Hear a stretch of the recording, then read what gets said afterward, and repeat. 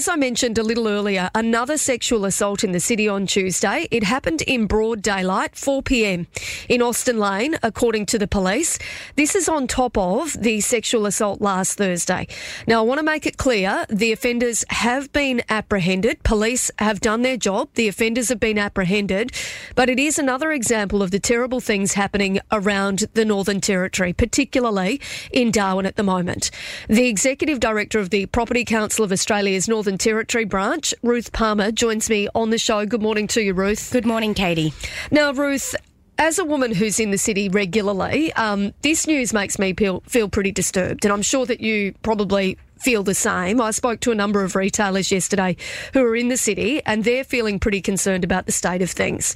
What's your reaction when you heard about this latest incident? It is very disturbing, Katie. And my building where I work is actually at Austin Lane. So the building that I'm in every single day is one that backs onto Austin Lane there. So it is quite alarming that these sorts of events are happening sort of in that 4 p.m. time. You know, these are times when parents are walking around with their children. Even when school goes back, this is the times when people have picked up their kids and bringing them into the city for the afternoon. So this is completely unacceptable, and, you know, it should not be happening on our streets, and especially in our laneways, which we're spending a lot of time and effort in trying to activate. We've got coffee shops along that laneway. We have events on those laneways, and this just puts a really bad taste on what our laneways are out there to achieve. Well, we've got the beautiful street art. We've got so much going on to try to entice people into our CBD. But Ruth, what are property owners and businesses saying to you at the moment? So at the moment, Katie, they're just very frustrated and asking the question of, why am I here? Why do I keep my doors open? What am I going to wake up to in the morning? Is there going to be another broken window? Or are my staff going to get assaulted in the workplace? We know that assaults on retail workers have increased over the last couple of weeks. We've seen numerous reports of people being assaulted physically in their store. So people are coming into people's areas and physically assaulting them. And for what purpose? Like, I don't understand what the drive is there in a retail store. So this is just completely unacceptable. It's driving people away, and people will close their doors, and we will be a ghost town. Now, Ray's Cafe actually took to social media yesterday and questioned how much longer senseless break-ins and vandalism can go on after they were once again targeted. Are we still seeing a lot of that kind of crime around the city as well at the moment? Yeah, and there's still obviously a lot of break-ins around the hotels as well. So you do see, the restaurants and hotels still being broken into and targeted. You know, Ray's Cafe is a brilliant cafe. It's always active. There's so many people that frequent there, and that would be a huge blow to the city if that did close its doors. But, you know, we're coming into our Christmas season. We want our doors open. We want our local territory businesses supporting Territorians and people being able to go into a shop and buy things safely. But the fact is, they don't feel safe. And when you don't feel safe, you're not going to open your doors, but people aren't going to go into the CBD or other areas across the territory. And I think we're feeling exasperated at the moment because the police are doing their jobs. They're working incredibly hard to try to make sure that they're catching offenders when they do the wrong thing.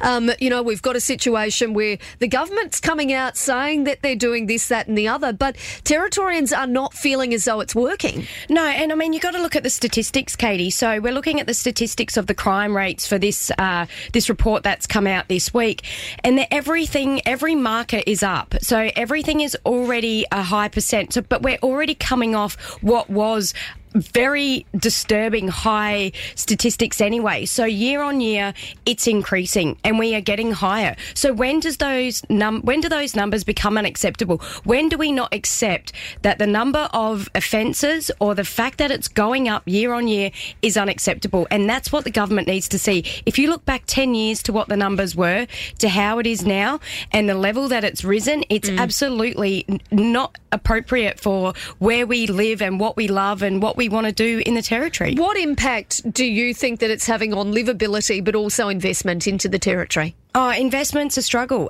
People will not come here because of the unacceptable behaviour and the crime. People don't feel safe.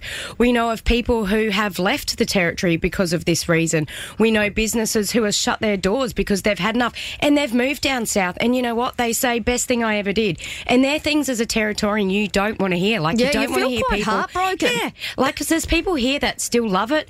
They're still trying to sell the message, still trying to say it's a great place. But sadly, it's becoming really difficult to sell the message because we are seeing it and somehow it's become this accepted thing that we just have to get on with and deal with, and it's completely unacceptable. It is completely unacceptable, and I think, even for myself, like I feel sad hearing people, hearing that people are leaving and that they're happy when they leave, because I still believe in the place and I still believe that it can actually turn around, but there has to be the will and there has to be the actual desire from the government to do it. Now, I know that they're saying all the right things, but unfortunately we're not seeing that change that we all need, and it's having a massive impact on everybody.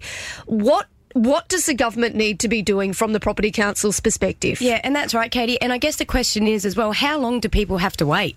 We've already been waiting a long time, and we have heard a lot of policies or a lot of changes coming through, but unfortunately the statistics aren't matching with what the legislative changes had promised to do. So we need to go back to the drawing board, really looking at what is going on. Is it a resourcing issue? Is there security?